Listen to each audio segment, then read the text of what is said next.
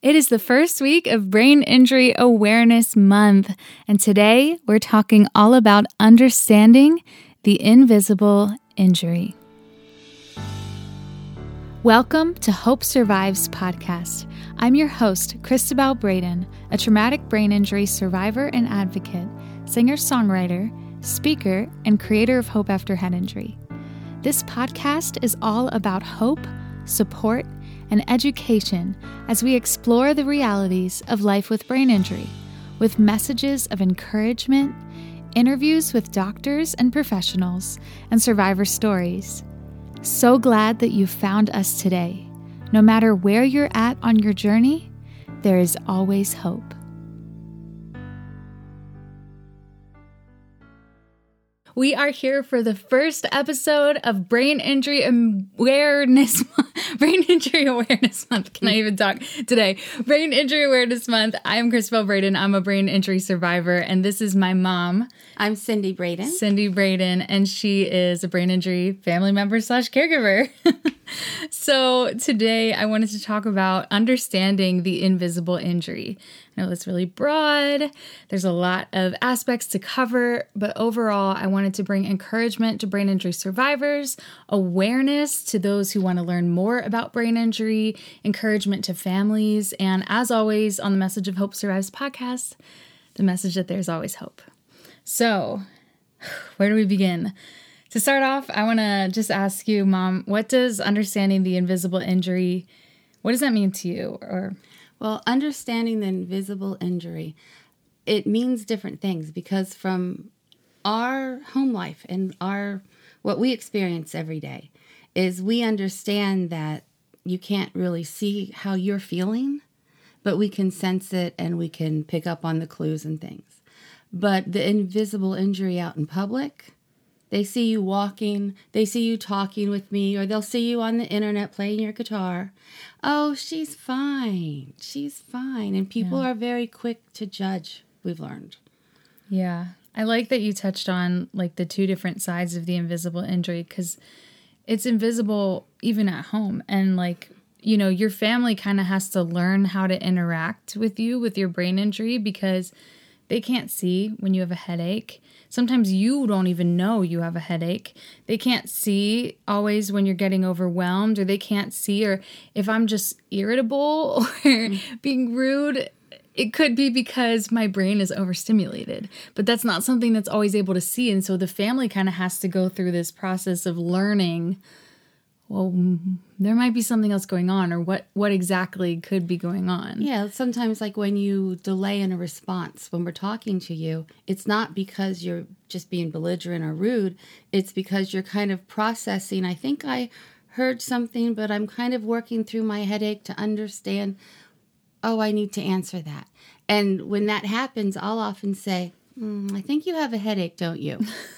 and that's what an invisible injury it is. It's not like, oh, here's some crutches. Here, let me help you up the stairs or things like that. Yeah. And for people with especially a newly diagnosed brain injury, a lot of times the survivors themselves don't recognize that they have an invisible injury because they want to be fine.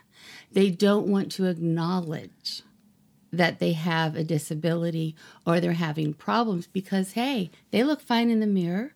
They're still wearing the same clothes. Mm-hmm. And nobody wants to have I guess that's 3 levels the of injuries. Yeah. Yeah, because your own understanding of yourself, too. Yeah. And I say this a lot, like even on the brain injury, on the Hope After Head Injury chat, that sometimes when you look in the mirror and you look at yourself and you're like, wow, you know, I look fine. Like you can even think that to yourself and you can end up being hard on yourself because you're like, why do I feel like this? Why do I feel exhausted, sluggish, uncertain? Like, why are my emotions spiraling out of control? Why am I not good enough? Yeah. Yeah. Why am I not good enough? And you start to really feel that deeply. And there's this like self process that you have to go through. There's this process you have to go through of like self-realization, realizing what's going on, just kind of working through that on your own. But when you were talking about the family like picking up on things, I was actually reminded of what happened this weekend when we were making breakfast, or we were like kind of making breakfast together, and I was making tater tots in the waffle maker, really fancy over here. And when I was taking them out, but they weren't like crispy or done all the way. And my dad was like, you should leave them in longer. But in my head, I was already like in the process of taking them out. And I have this thing where once I start a mental task, it's just physics. I can't stop. Physics. An object in motion stays in motion. Yeah. So it's like, even if my dad will like say something when I'm mid task, or like even if I haven't started it yet, but my mind is thinking like I'm going to walk over there. Even if somebody says you should come over here, my mind is already, you should walk over there. So I go there first. So it's like, I don't necessarily, like, it's like everything is very like exact for me. And so like my dad was like, why are you doing that? I just told you could leave them in. And I was like, sorry, I was already doing it. And he's like, you were already doing it. I'm like, but in my head, I was already doing it. So like we can laugh about it. Yeah. But those ones were kind of mushy, not gonna lie. It's one reason you don't drive.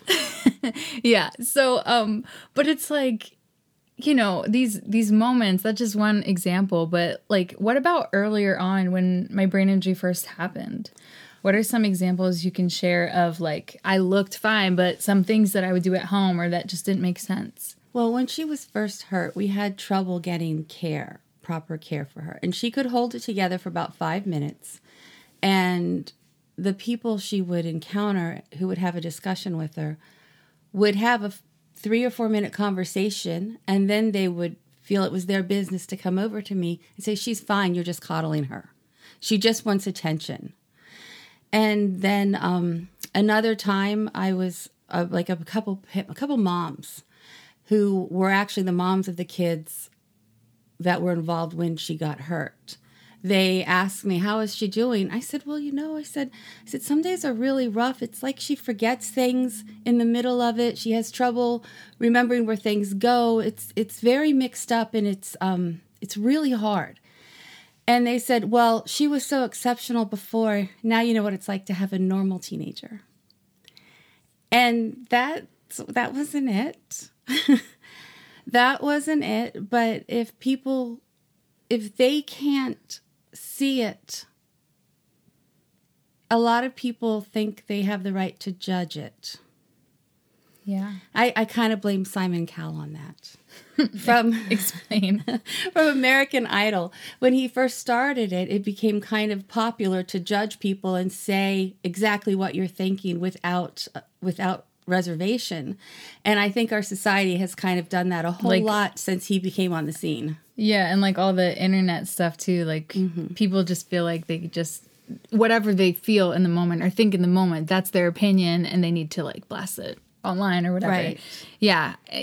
And I think, it's a lack of compassion. Yeah, and generally society's not going to understand brain injury if they're not willing to be educated about it. And that's why we have Brain Injury Awareness Month. Yeah, exactly. That's kind of what I was getting to. Like, that's why we have to work so hard to bring awareness, and social media is a great tool for that. You know, sharing facts, awareness, video, sharing this video, you know, or any ones that you come across. But I think in dynamics, in friendships, relationships, going through life, the whole invisible injury thing can really take a toll on you, because you start to feel like, especially if a certain amount of time has passed since your injury. And I'll give an example from myself, because that's what I know. It's my life. When my brain injury first happened, I was a lot more worse off. Like, I struggled with memory loss. I would forget meeting people. I'd meet the same people over again. I would mix up like everything. Like I would be like trying to unload the dishwasher, and I'd put all the stuff in the wrong places. I'd eat a bowl of cereal. I'd put the milk in the pantry and the cereal in the refrigerator. Like, everything was all jumbled up, and I was very confused. I was very exhausted. nothing made sense. And now I'm not that confused as I was back then. And I can see all the areas that I've improved. My memory loss is a lot better than it was. There are a lot of huge strides that have been made in my recovery. But I still struggle with headaches. I still struggle with, cognitive fatigue, and it'll go up and down. There'll still be days that my symptoms are really, really apparent, especially if I'm overwhelmed, overstimulated, haven't had a good sleep. If the weather is off, I get like struggles with the barometric pressure. And they can be debilitating. Yeah, like debilitating, like headaches and migraines. And there's times when I feel to myself, well, so much time has passed. Why am I not doing better?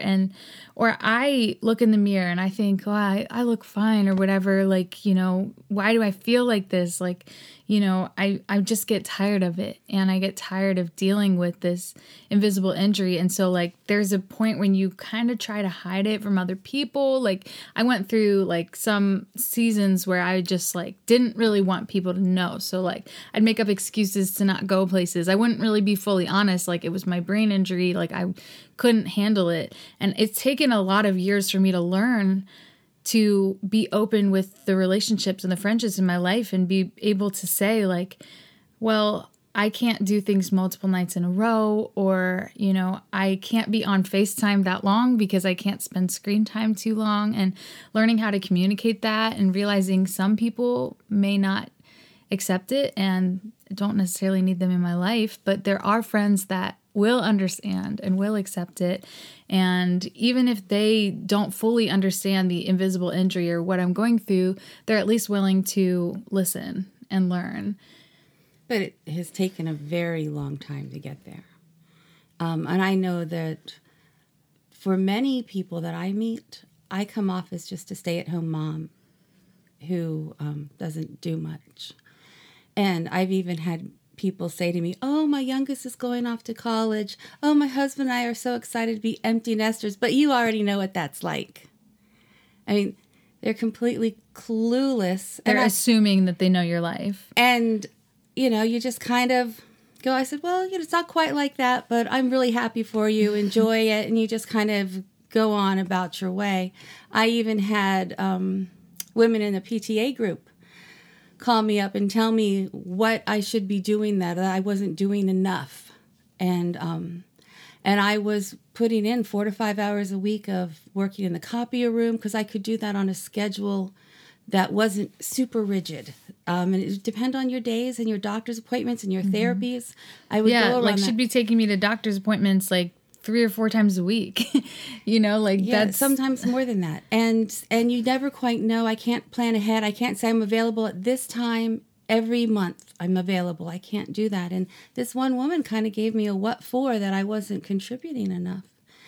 And it really wasn't her business that I wasn't.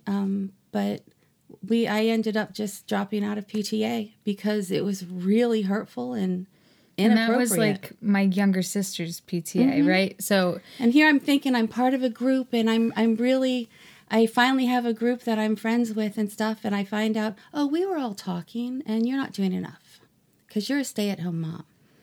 They didn't understand that you were taking care of your other daughter that has a disability. But they knew that you had a head injury, but there was no, hey, how are you doing? Or anything. And maybe it falls on me. I try not to tell everybody everything, but I, for one, would never assume that I could tell someone how to run their day. Yeah. And the thing about brain injury, like it affects the whole family. So family members, caregivers, like your life was affected too. Your life is affected too on a daily basis.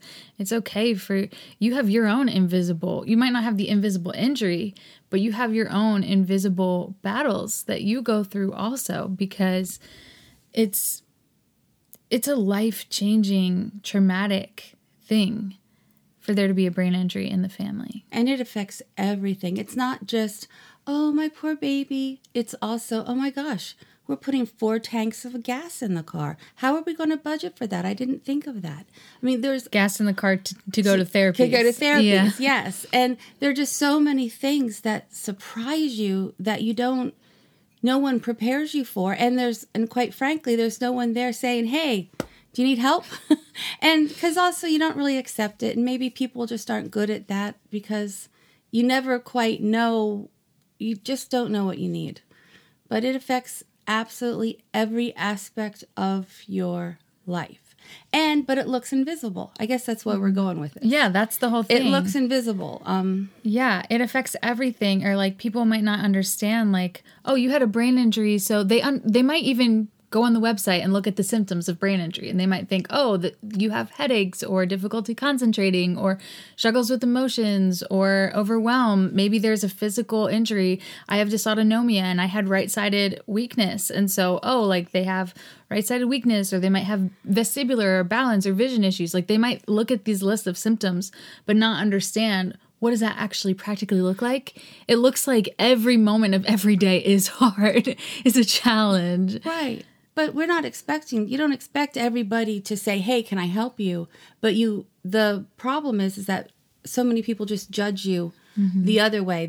You don't ask for help. You just are being your own warrior, getting through the day, and you're totally fine with that. We are totally fine with that. Well, and we're not expecting everyone to understand. And I do think society as a whole has gotten better in terms of like mental health awareness, in terms of like understanding that people do have struggles. I think that as a whole, society has gotten a lot better about that. But at the same time, how does that practically look like in your life with your friends, with your family, with your work, with your school, with your even doctors and therapists? Like not all doctors and therapists even understand what you go through, part of that, on a daily basis. Part of that is because someone with a brain injury usually has to set aside the entire day for the doctor's appointment and usually rest before the day before. You have the doctor's appointment, and then you rest the day after. Yeah, so they see you on your best. Yes. They're in that, like, one-on-one environment, They're not seeing you in the grocery store, struggling with your balance, feeling like you're going to fall over because you're so overstimulated. Or dogs barking, or a TV on in the other room, or it's just a one-on-one thing. And that's, that's okay. Yeah. Yeah, it is okay, but I just feel like in this journey of living with brain injury, I've become really passionate about bringing awareness to it being invisible. I think it was back. I actually scrolled back on my Hope After Henry Instagram because I was looking at some of the first posts, and it was 2014. That you first started? 2014. No, I started Hope After Henry online in 2012. But in 2014, I made a post that was like, just because the brain injury is invisible, it doesn't mean that you're invisible. You started talking about... I started talking about that. Yeah. And that was 2014. And I remember that was around the time I started having a lot more self-awareness, and I started working through my own emotions about my brain injury. And that's when I started to think about it more, and I wanted to bring more awareness to that. And I will say over the years, it's gotten better. There's been a lot more brain injury awareness out there, and I love Brain Injury Awareness Month. I love how everyone comes together this month.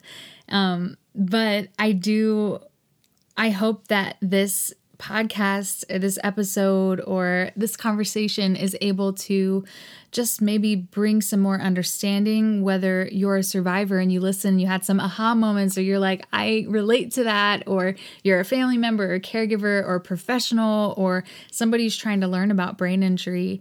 I just hope and pray that this was able to bring some sort of encouragement to you, some sort of awareness, some sort of understanding, because there's no way we can cover every part of an invisible injury. And the other thing is, every brain injury is different. So, every journey is different. Like, I've had multiple brain injuries. I've had multiple reconcussions. And so my recovery story isn't just one brain injury and I'm still dealing with it all these years later. It's one brain injury, started to get better, started to be in a totally different place, another brain injury. Started to improve, another brain injury. Started to improve, another brain injury. So it's like, it compounds on itself. And so that's been my story, and my reality has been that of re-injuries and dealing with it even as recently as a little over a year ago.